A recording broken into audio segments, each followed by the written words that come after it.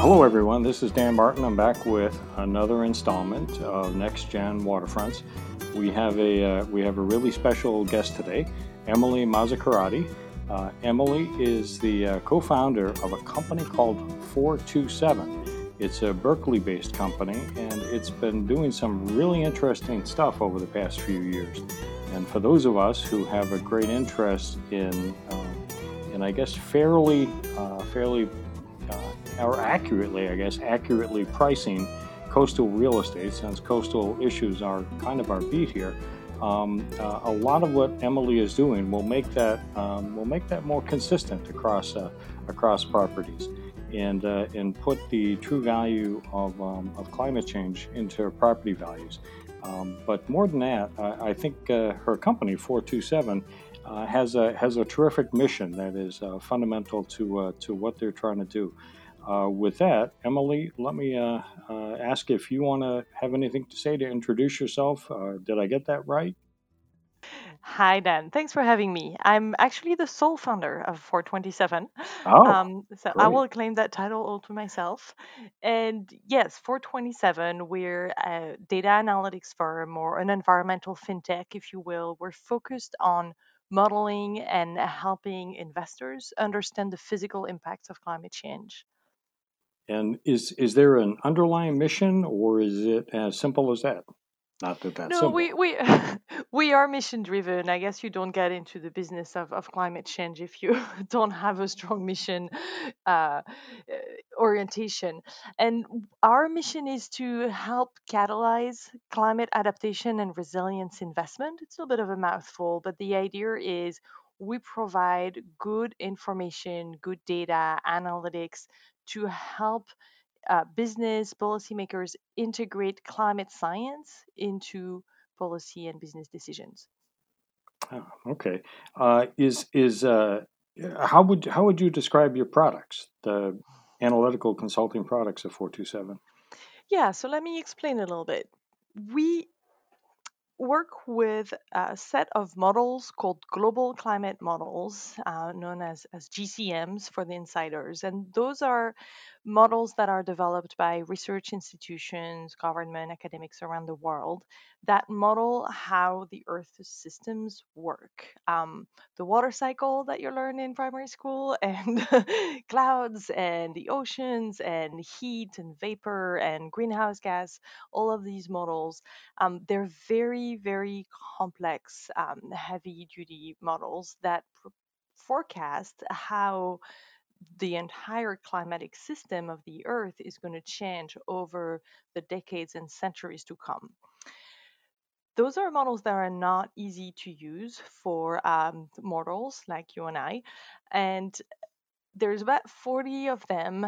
They each have their own characteristics and specialties and strength and limitations.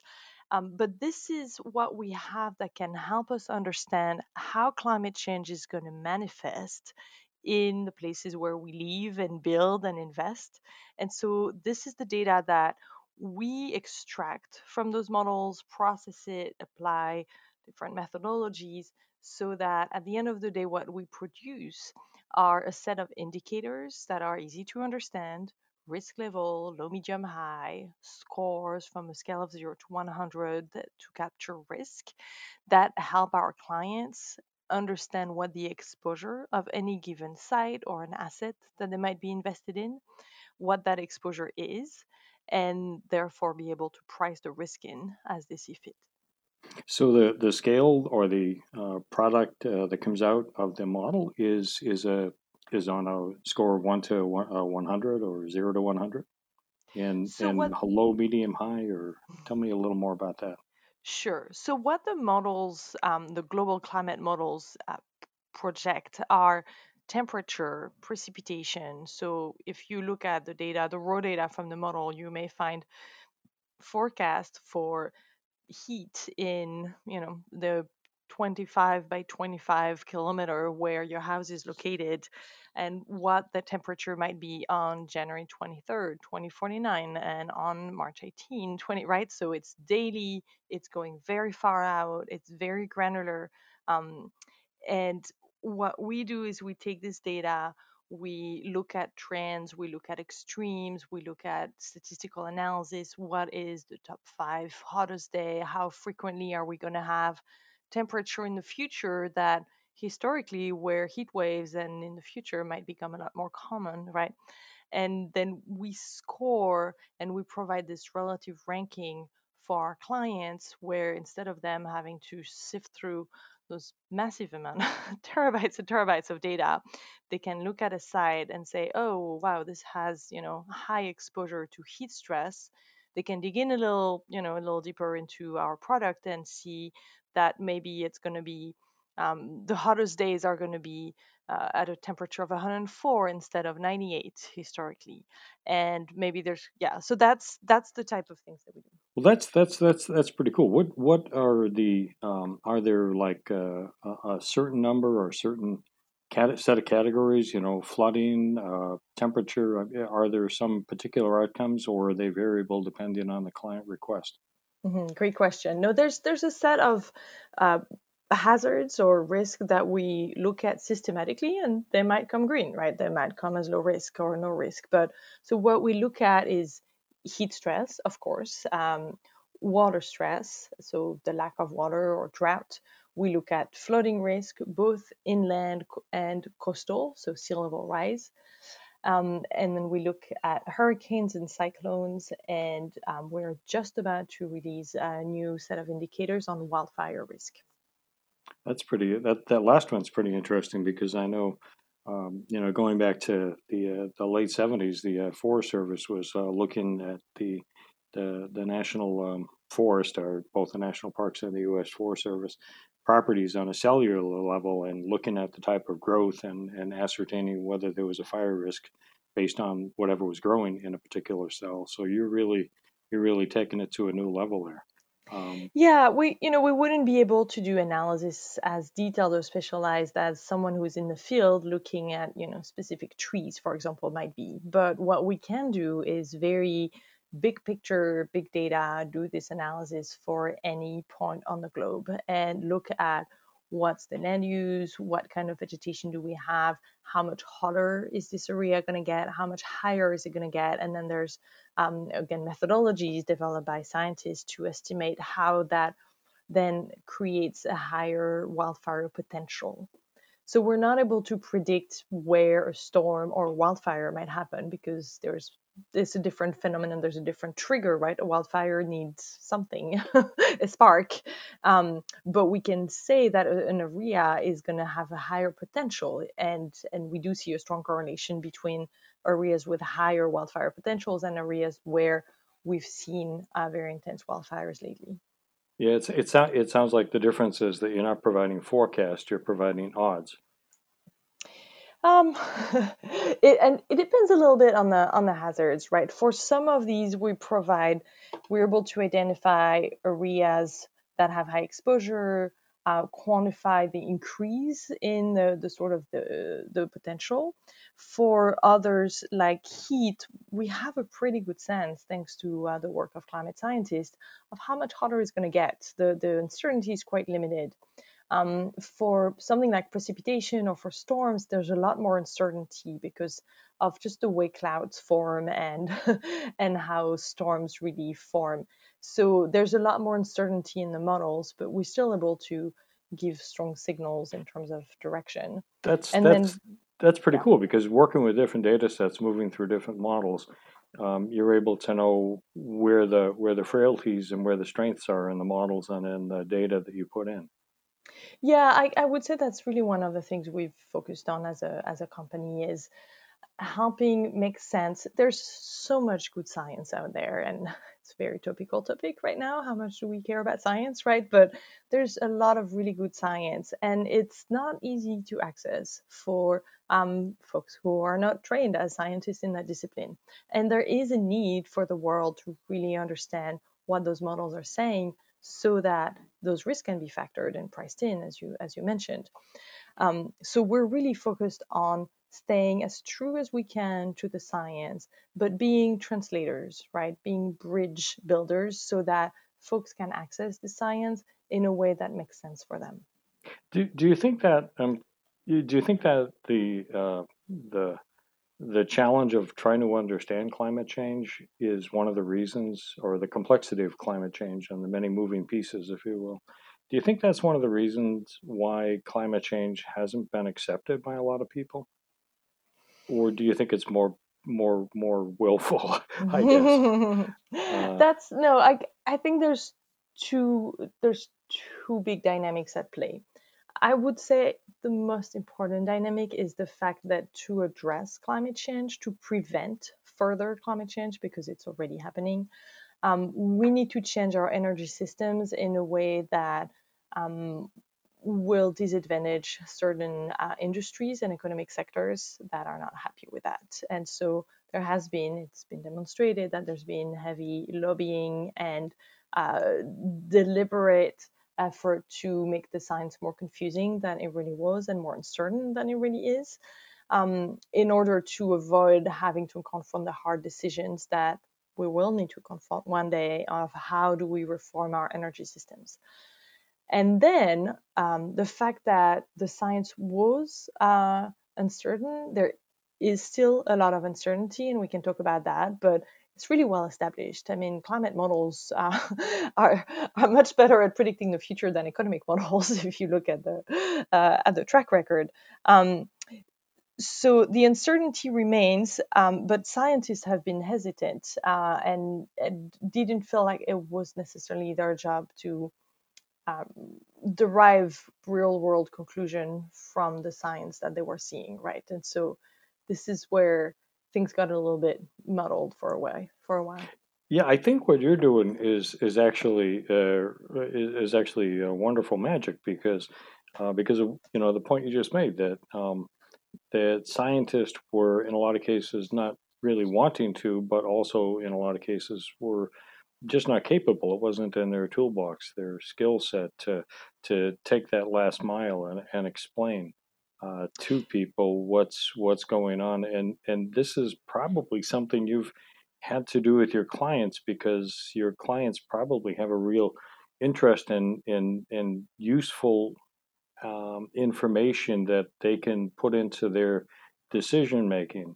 And so getting from the science to the kind of dashboard you were describing where you can compare different properties, where you can compare things and make decisions is really critical, I would guess. Absolutely, and you just used the term the last mile, and that's an expression I've used a lot, right? Government and publicly funded research and science create the core infrastructure that we need to understand the climate, and then we all need to go to our own houses, right? And each path is going to be different, and so that last mile between the core data, the core science, and the users, and what the user needs to do with this data and how it needs to be presented to them, what granularity is relevant, what time frame is relevant, how are they, at what point of the day are they going to need to look at this data, and what are they going to do with it? Are they going to turn around, show them to their boss? Is it going to go into a model? Is it going to go into a negotiation, right? Understanding that piece, and then mapping so that we extract the right data, put it in the right form, deliver it at the right time and the right place is exactly what we do. Yeah, and I liked your term translation too, because it really is sort of translating something that algorithms and data and such that by and large most people don't know how to use, and bringing it to them in a form that can help them, and frankly that they want, and it seems they need. Um, I was actually thinking about it. In many cases, you're the first company that some people who need this kind of information become aware of, and they've hired you to help them.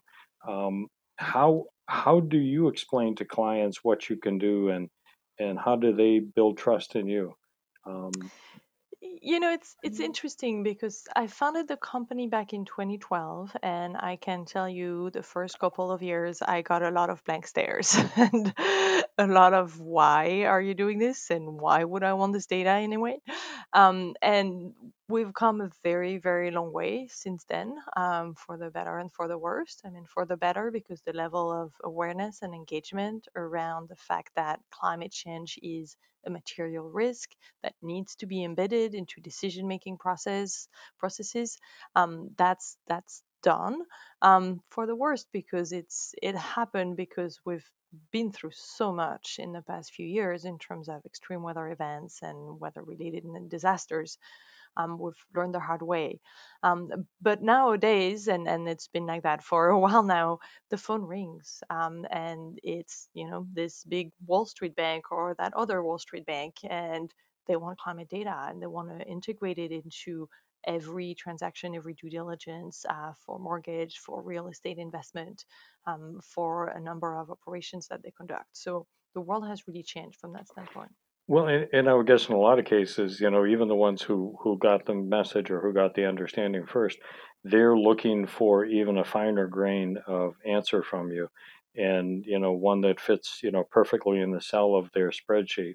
And I think you may be or you will be under pressure to really provide a level of metrics that will constantly challenge you as you update your models in the years ahead. Um, I have an analogy to, or in my mind, I'm thinking that you're similar in some ways to a company, Esri, which provides demographic data. And I've watched Esri and how they, frankly, the user interface with Esri change and grow and become more simple. Although in some cases, even today, there are some maddening complexities to it that I don't get. Hmm. But that'll always be the case. But as a long time observer, it's been helpful to see how they have had to improve. Tell us about who uses your analysis, and what kinds of decisions do they use it to use? And given that I think you're just still rising in the trajectory of who uses your stuff, who do you think could use it but doesn't know it yet or doesn't realize it yet? All good questions. Right now, we are focused on the financial sector at large. So that includes investors as well as banks. Um, in the past, we have done more work with governments. We've also done work and still do some work with corporates. I can tell you a little more about each of these, but at the end of the day, we got to a point where to do what we were doing well, we needed to focus on a few so-called use cases, on a few type of users, so that we could do that well, rather than try to do it for everything, be everything for everyone, right? And we've done some really interesting work in the past, working with local government and state government in California in particular. But we found that this type of work could also be served by the SRE of the world or by engineering firms. And so we focused on what was our main differentiator, which was the ability to look at a lot of different locations in a really short amount of time. So think about if you're a large real estate investor, or maybe a pension plan that has a large real estate, a bank with a big mortgage portfolio across the country or even across the world. You can upload a spreadsheet with street addresses for all of these locations, and you will get the full scores and risk assessment for each of the sites in real time. And so that's what we do. That's really unique. That's That's not amazing. what a government needs, right? It's very different. A local government is going to need a very detailed analysis of flood risk for that one bridge that's so critical to their infrastructure. So there are many, many different ways to use and consume climate data. Yeah, that's a really interesting situation because I know somebody here in Chicago who I've spoken to in the past on this podcast. She has quite a large portfolio, and I believe she may even be one of your clients. I Uh, was going to say, this sounds yeah, like someone I know really well. yeah. I've known this individual off and on for I'll say 30 years, and our paths have crossed more in recent years. But she has a portfolio of properties, and with this portfolio of properties, when you have a portfolio of anything, risk assessment is your life. You're always trying to figure out what's gonna happen, and it continues through properties because today the risk assessment is whether or not people will, in the COVID-19 era, be able to pay their rent. So there are different kinds of risks, and it follows all the way through the ownership or the management of property. And she's able to essentially give you a list of addresses. You're able to analyze for her the risk associated with each of these addresses. And to the extent that climate change risk is part of her decision making process, she can set boundaries and say, well, let's get rid of this 20% of property, and here, look at these other properties we're considering, and give us a risk assessment of that. And the ones that pass our or cross our risk thresholds we'll keep, or we'll purchase and use to replace the ones we've removed. So I think that's kind of an interesting kind of dynamic that is at once beautiful because it gives a whole layer of information, and it implicitly says that the ones that she's discarding are going to be of lower value, but it does in a way become a kind of an acceptance of climate change. It becomes, I wouldn't go so far as to say complicit in climate change, but climate change is now something that we can control for, at least in terms of value. I mean, obviously there are different ways to read a situation, but am I going too far there? I don't know that I would go all the way there. Let me go back first to something you said about the sort of, if I see a high risk, then I'm going to divest from that property. I think what we're seeing is more nuanced behavior in that we're seeing investors wanting to make sure that if they see a higher risk on the property, maybe they just want a higher return. Or maybe they will want to make sure that they have a balance in their portfolio so their insurance premiums don't go up too far. Or maybe they will do extra due diligence on how the local government is preparing and adapting to those anticipated impacts. Or maybe they will do more due diligence with the property manager to understand what flood preventions might be in place, or how good, how efficient and powerful the AC system is, right? Depending on the hazard that you find. So there's a whole host of behaviors and responses that can be put in place before one would have to just ditch the property altogether. And that's really what we encourage, right? We're not going back to our mission. We're not in the business of saying, ooh, this is bad, run away. We're in the business of saying there is some risk here and you need to invest. And as an investor, you have a responsibility to um, protect your your investment, but also you can be a positive force for the neighborhood and for the community if you are smart about those issues. So there's a strong social responsibility component as well. Well, that's a good way to look at it, because what you're saying, if I may ask you if I'm understanding you, is that you're providing a bundle of categorical risks, and a number of these risks can be dealt with, and can be reduced through various actions. And it may be that if you have a flood risk at a property, but that property happens to be an extremely successful property for so many other reasons. Maybe its location, maybe the tenants, or something like that. That maybe there's a way that you can address that flood risk by basically having a place where the water can go. And Exactly. or maybe like if you're in a coastal situation, maybe there are some simple ways to physically strengthen the property, or to make changes to the property in such a way that you can, I don't know, maybe handle the storm surge, other than just putting a V-shaped wall up that just diverts it to your neighbors.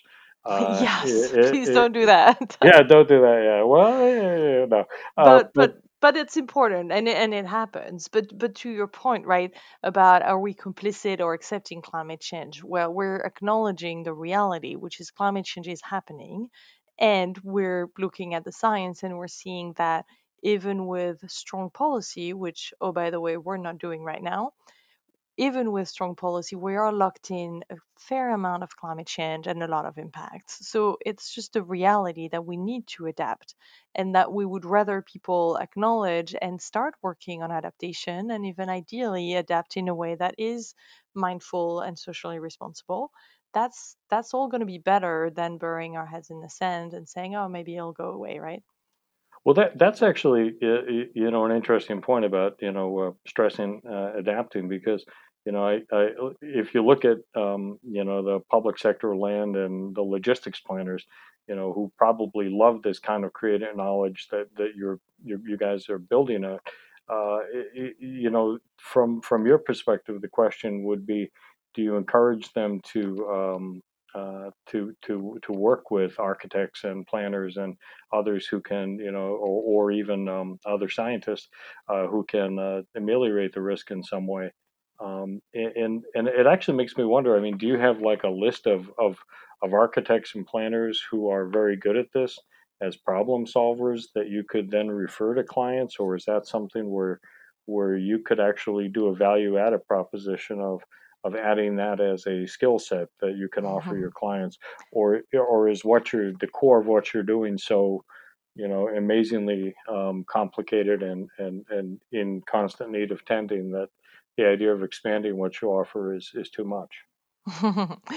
Very good question. We've gone back and forth on this many times over the year, and we have landed in really focusing on providing really, really good data to as many people, as many use cases, as many sectors as possible within the financial sector, but not trying to become something that we're not. We're not engineers, we're not architects. There are very talented firms out there doing this. We've worked with some over the years where we can do formal referrals, but um, we we know they're there, and that's where we send our clients. And our clients have asked many times if we could help. The other thing that has not come up earlier here, but we received an investment from Moody's Corporation back about a year ago. So we're an affiliate of Moody's. And so we fit squarely into the broader mission of Moody's, which is supporting better decision, bringing clarity, transparency to financial markets, to capital markets. And Moody's and we are not in the business of then trying to influence how people respond to that information. In a way, to provide really good information, you need to be a neutral agent as well. The American Shoreline Podcast Network and CoastalNewsToday.com are brought to you by LJA Engineering, with 28 offices along the Gulf Coast. The folks at LJA Engineering are at the top of the craft in the areas of coastal restoration, coastal infrastructure, rivers and channels, numeric modeling, disaster recovery, and design and construction oversight. And now they have a brand new coastal resiliency department headed up by our very own Peter Ravella. Check them out at lja.com. We are also brought to you by Coastal Transplants. Coastal Transplants prides itself on offering specific environmental and horticultural expertise with practical first-hand knowledge of all aspects of coastal revegetation projects. Their high-quality native and wetland plants, extensive agricultural and horticultural experience, along with their skilled and respectful crews, make Coastal Transplants your one-stop solution for restoring coastal ecology of your barrier island community. Learn more at coastaltransplants.com. And we are brought to you by the Dune Science Group. Did you know that fiberglass is one of the strongest and most durable building materials in the world? That it is resistant to deterioration caused by UV light and salt water? Well, the Dune Science Group does. They offer a full slate of solutions for dune walkovers and boardwalks that are made of fiberglass and built to last. They can handle your dune walkover project from beginning to end, including permitting, design, and construction of the strongest and most durable dune walkover on the market. Learn more at the dunesciencegroup.com. Yeah, that's a really I'm sure it's a great position to be in, because it actually answers a lot of questions ahead as to whether we can or should do something. On the other hand, it does it can, I would guess, be tricky with how far you can go in your advice, because your advice or your findings. I guess I'm thinking, you're not. It's not. You don't have to be too lawyerly, but you can only give them data and say this is what this data means. And I'm actually thinking that a lot of your clients, when they receive the data that you give them, might currently look at it and say, "Oh gosh, we knew we needed this, but now what do we do with it Mm-hmm. when we get it?" So I can see where that sort of becomes a almost a moat that you can't cross. But on the other hand, you must have the urge sometimes to build that bridge to be sure that people can take what you have and use it more for their business. Almost strikes me that there ought to be a business relationship that you might have with some business consulting firms who could then help bring action from that data. Exactly, and that's a healthy ecosystem from my perspective. Is not every consulting firms need to become an expert in climate science, nor every environmental engineering firm. It's better for those to do what they do well, do it really well, know their clients, understand what are the different engineering or business or financial responses to this set of risks. And we can do what we do well, which is crunching a lot of data and making it easy to understand and access for those people. And so we have a number of relationships with those very providers, right? Business consulting firms, engineering firms, the folks who do maybe environmental risk assessments and due diligence before investments in real estate. They're not in the business of trying to figure out how global climate models work. It doesn't make sense.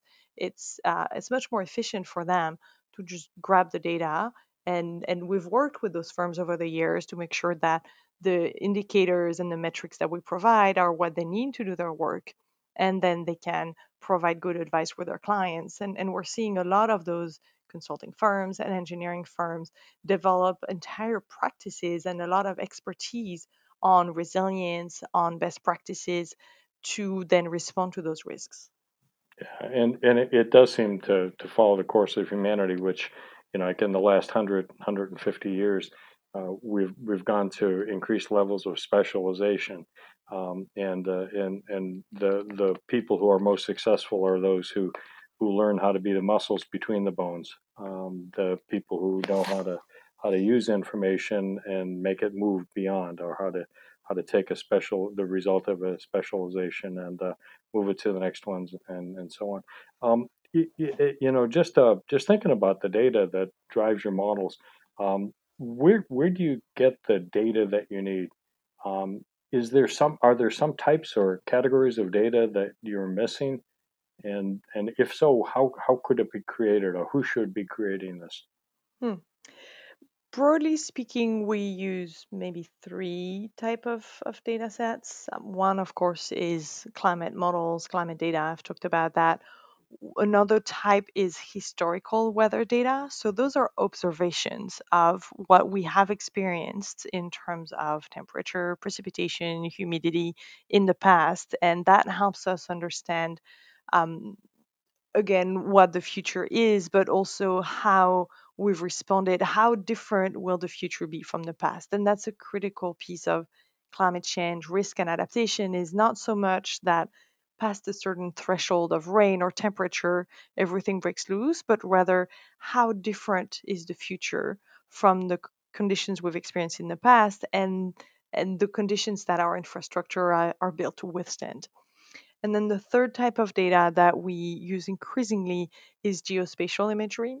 And that gives us information on a broad range of things, including elevation, which is, of course, crucial to measure flood risk. It includes vegetation and land use, which is also important for floods as well as for wildfires. It includes all kind of information that then feeds into and helps us be more precise and have more context on what's going on the ground, literally, and better assess the risks.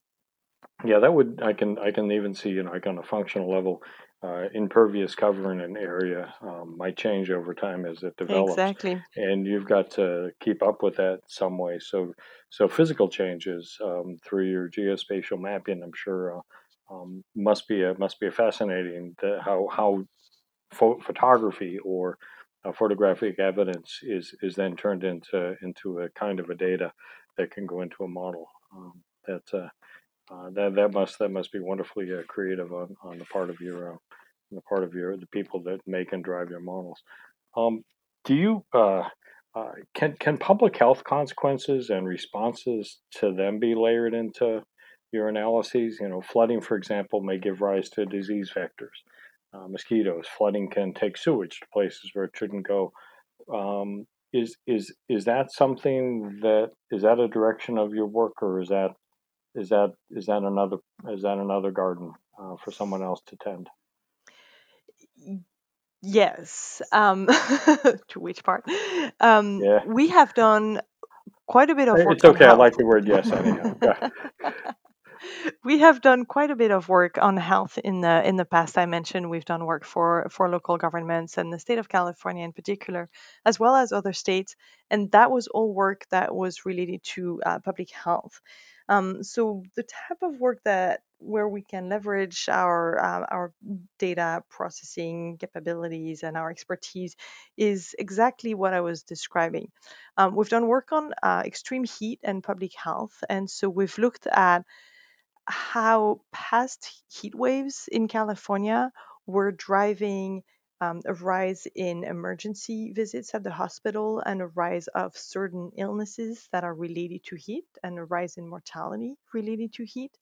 And so we've been able to determine at what temperature we start seeing health impact at the very granular level in California in this case, so going all the way down to the census tract. And then we looked at forward-looking climate data, how more frequent those heat waves would be, how much hotter it would get, and that's allowed us to derive some estimates on what kind of impacts we might see in terms of public health. And all this data is publicly available, calheat.org, cal-heat.org. That data is for public health professionals, for planners, for local governments to understand those hazards. We've also done work on floods, as you were mentioning. People don't necessarily think of the impact of health on health of floods, but there's a lot. And the city of San Francisco did some really interesting work, and we helped them visualize that. So there's a so-called a story map, since you like Esri, a website where you can navigate different data points to see the overlay of floods with different metrics related to health hazards. And there's more examples. There's another work. We've done a little bit of work, not quite as granular, but looking at heat and health for the US at large. And that's also available. It's all on our website for 27mt.com. We have not done as much of this work in recent years because we were more focused on hazards that affect more directly buildings and financial assets. But I think what we're seeing in the past 3 to 6 months, I will say, is that both health and social equity matters are very relevant for the financial systems and for markets. And so we're looking at ways to bring back into our data, our models, our indicators, those dimensions related to heat, related to social equity and racial equity into the work that we do for the financial sector as well. Yeah, I can sort of sense in a way too that as a pioneer in the use of this kind of data to basically help others make relevant or make more relevant decisions, you almost pass by as you develop what you do a few branches that you say, boy, we'd like to do that, but maybe we have to focus more on the ones that we know that really are represent our future more. And I think the public health data and the use of it that you've done is really interesting because I think at a certain point we're going to see a convergence where you're doing top-down environment, or you have done top-down environmental analyses of health and the consequences of climate on health.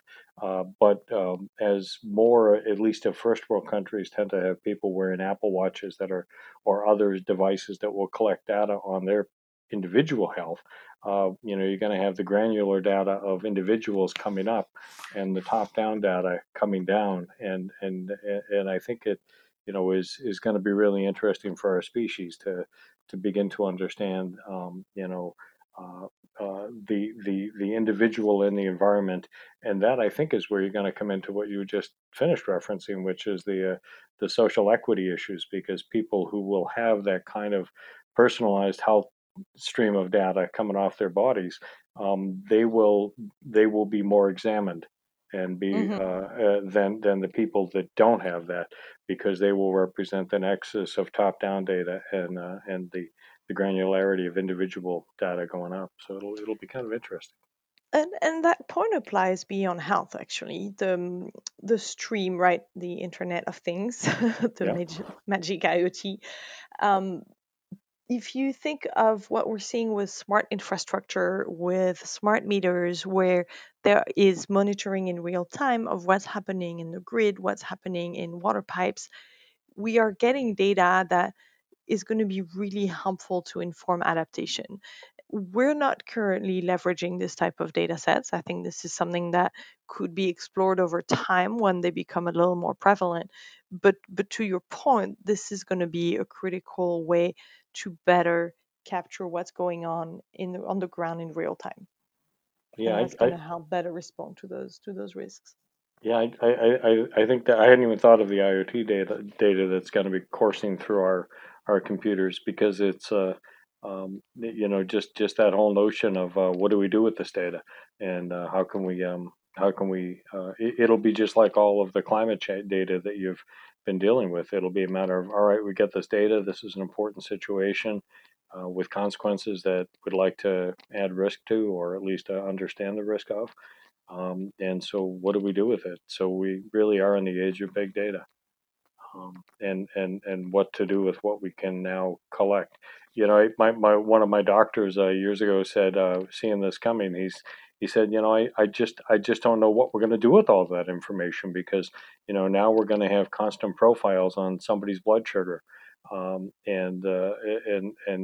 we've never been that fine grained before. We've always just had intermittent measurements and said, all right, this is what you should be, this is the way you should be medicated. So medicating our planet and our population is gonna have such a more fine grained response now, because we'll have so much more data. And it also speaks to that difference between data and intelligence, right? Or insights. There's a lot of data, there's more and more data, and there is a lot of value add in creating the data, but there's also a lot of value add in being the folks who help interpret the data and bring it from its raw state into a more tamed, more well behaved, and more insightful state. Yeah, I think you're right. Well, that's kind of where you are, and it is the story we were just talking about in the last few minutes is the story that the next 427 is going to have to address. Maybe 428. I don't know. In the The next life. yeah. 42819 or 20, I guess. 427. Just because we're in the middle of a pandemic. Uh, it's kind of hard to sort of not look ourselves in the mirror. And pandemics obviously can be scarier than climate change, recent, because they're so individually relevant. Recent governmental responses have varied so much, and there are so many different scenarios. I mean, whether we're in New Zealand or whether we're in Sweden, for example, way more than we could have imagined. What do you think we can really learn from this experiment in reality? Um, Yeah, lots uh, lots of lessons. Yes. Lesson number one, science really matters. We need to listen to scientists, and when we don't, it hurts a lot. To me, that's really the biggest lesson from the pandemic, and we're seeing it play out as we speak, right, in parts of the United States. And it's a challenge because we are now in a state where there's a lot of doubts cast on the value and the use of listening to scientists, right? And the reality is when we don't, we expose ourselves to a lot higher risk and a lot more impacts. Lesson number two, preparedness matters, and we've seen it with pandemic where if we had had all the things that we said we would have, the number of ventilators and the number of masks that we were supposed to have in the national stockpile and all those good things, we would have been better positioned to respond to the crisis. And so investing in preparedness, investing in adaptation is going to be really important to mitigate the impacts of what we know is to come. Yeah, and it also there's the matter of adjacencies too. Jacinda Ardern has been so successful in New Zealand in part because of the isolation of New Zealand, and they didn't need all the PPE that everyone else needed because they responded quickly and were able to basically get complete societal buy-in to a set of scientifically recommended actions, and it's only had they gotten to the next step of starting to have a spread would they need to have the preparedness. But it's almost a case of where you would want to have the preparedness in place in case you got to that point, and if you were successful at keeping the need away, then that's not a matter for thinking that there was waste, but a matter for celebration that the societal response was so successful that now you have that stock of that stash of materials for the next issue. When it comes. Exactly. So yeah, there's in no. my It's not no recrimination. No, what we say is resilience is the story of something that never happened, right? When you're successful, you've got nothing to show because nothing happened, and that's true of preparedness, right? But I'll add one last lesson from my standpoint of the recent months is we need to stretch our imagination when we think about how future risk might manifest and how we will respond to them. If we had told me or anybody a year ago that we would go through what we've just gone through in the past 3 months, that we would see airports, cities, entire countries shut down pretty much overnight, that would have sounded like science fiction and not very plausible one at that. And it's the same when we look at the future for climate change when we say one day we might not be using oil anymore, right? And then people laugh and say that's completely unreasonable. And and yet this is how we need to think. We need to think what happens if sea level rise increases a lot faster than the sort of baseline consensus projections right now, and we see 1 meter, 2 meters in our lifetime. Then what happens? And how are we going to respond? What happens to New York, to Miami, to all of those cities? So the more we can think about these and confront some of those really difficult prospects, the more we can prepare adequately. And the more we can hope that we respond a little better should any of this come to bear. Well, it's interesting because there is you're making there, I think, the very interesting analogy between COVID-19 and climate change, and the climate change, is happening slowly, sort of on cat's feet, and just sort of creeping in. And we know what's going to happen if it arrives. So it's sort of like something we knew was coming, but still is unexpected, and that would be how we look at pandemics. And we all knew that there was a possibility. Heavens knows we've had enough movies and other things that talk about. In fact, I think there was a movie called Pandemic. But if And a you great board game too. yeah, the twist of it is actually evident in the Asian countries of Singapore and South Korea and Hong Kong and other places, because they learned from SARS, which was a far more potent. That took about 17% or 11 to 17% of the people who were infected. So that's why they were so good and so willing to do it. So the question is how do we build, how do we get lessons from climate change that will make us be more willing to make the changes?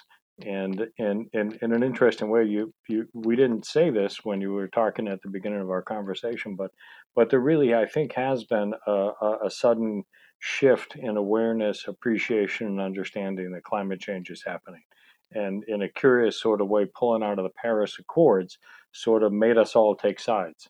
And let me stop. So, am I going down a rabbit hole, or is there something here? No, I was going to concur. I think for a minute, I thought the world would forget about climate change because of the pandemic. And what we've seen is the exact opposite, which is the realization that all the Cassandras out there were right. And that all those, science fiction scenarios about a pandemic were coming to play in probably worse ways than folks had anticipated. And it makes everybody looks twice again at climate risk preparedness and climate scenarios, and think, oh, I actually need to pay attention. And you may have heard the term black swans to refer to those unforeseen, unexpected events with a big impact. But what we've seen is also some pushback saying, well, this pandemic is no black swan, and climate change is not a black swan. I mean, this pandemic is a gray rhino, right? It's a highly probable neglected threat that has an enormous impact. And just a few months ago, before the pandemic started, there was a report by a set of central banks in Europe that called climate change a green swan. We know it's happening. We don't know exactly when. We don't know exactly how bad, but we know it's coming and we need to plan for it. So there are a lot of similarities from that standpoint, even if the materialization of the risk, of course, is very different between a pandemic and between climate change.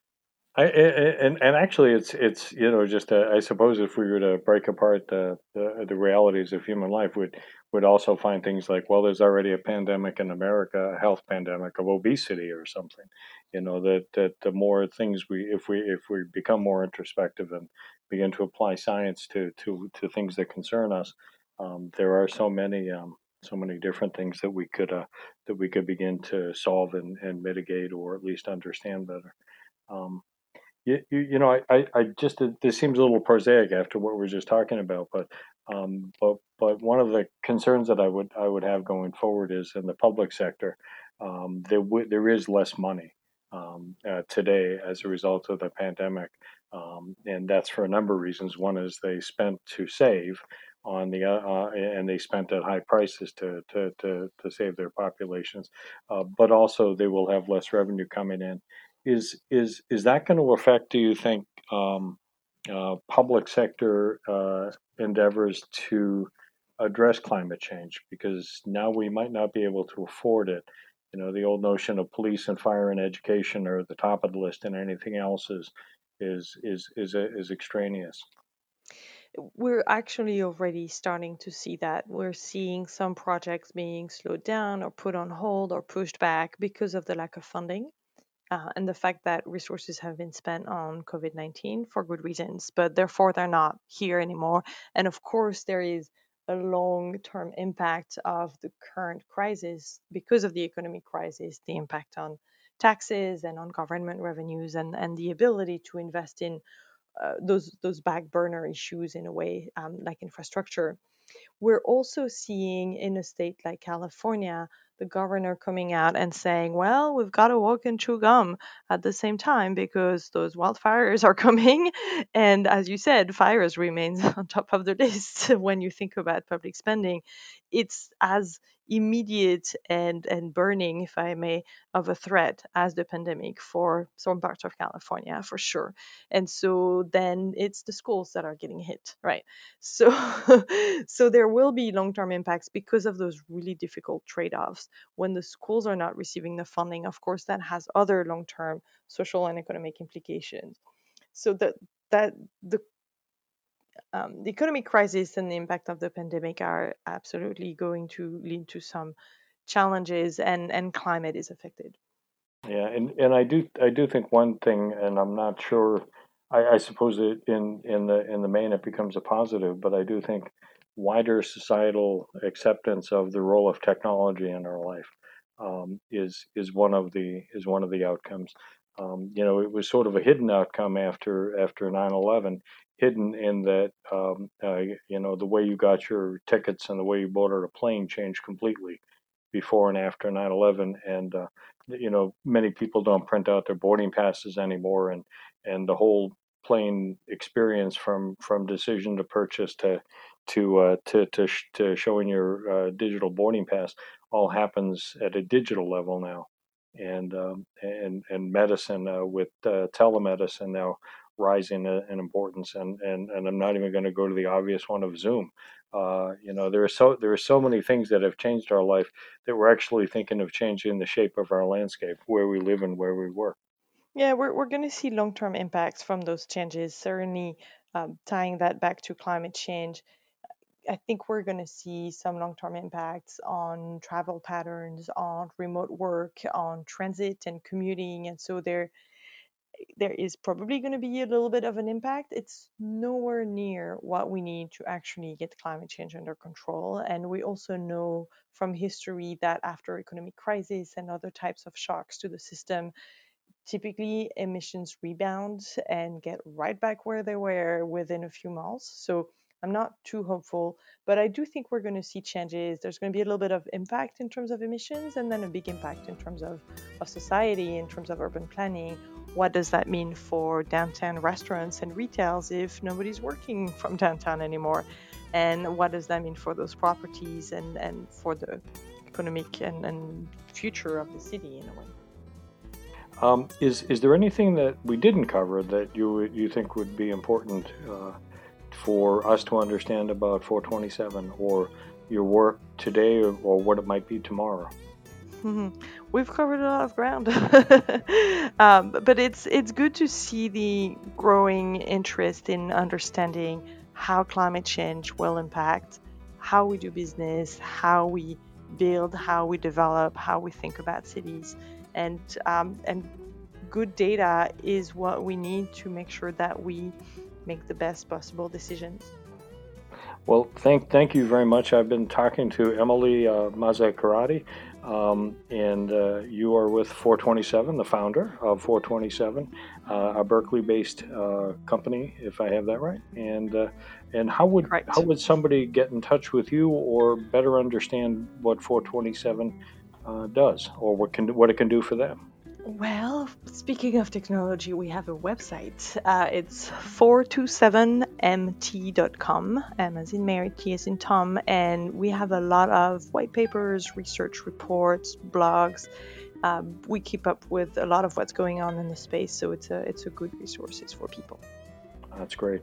Thank you very much. It's been a pleasure speaking with you today, and good luck with all that happens in the years ahead with 427. You're doing some great work. Thank you. Dan, thank you so much. It was my pleasure.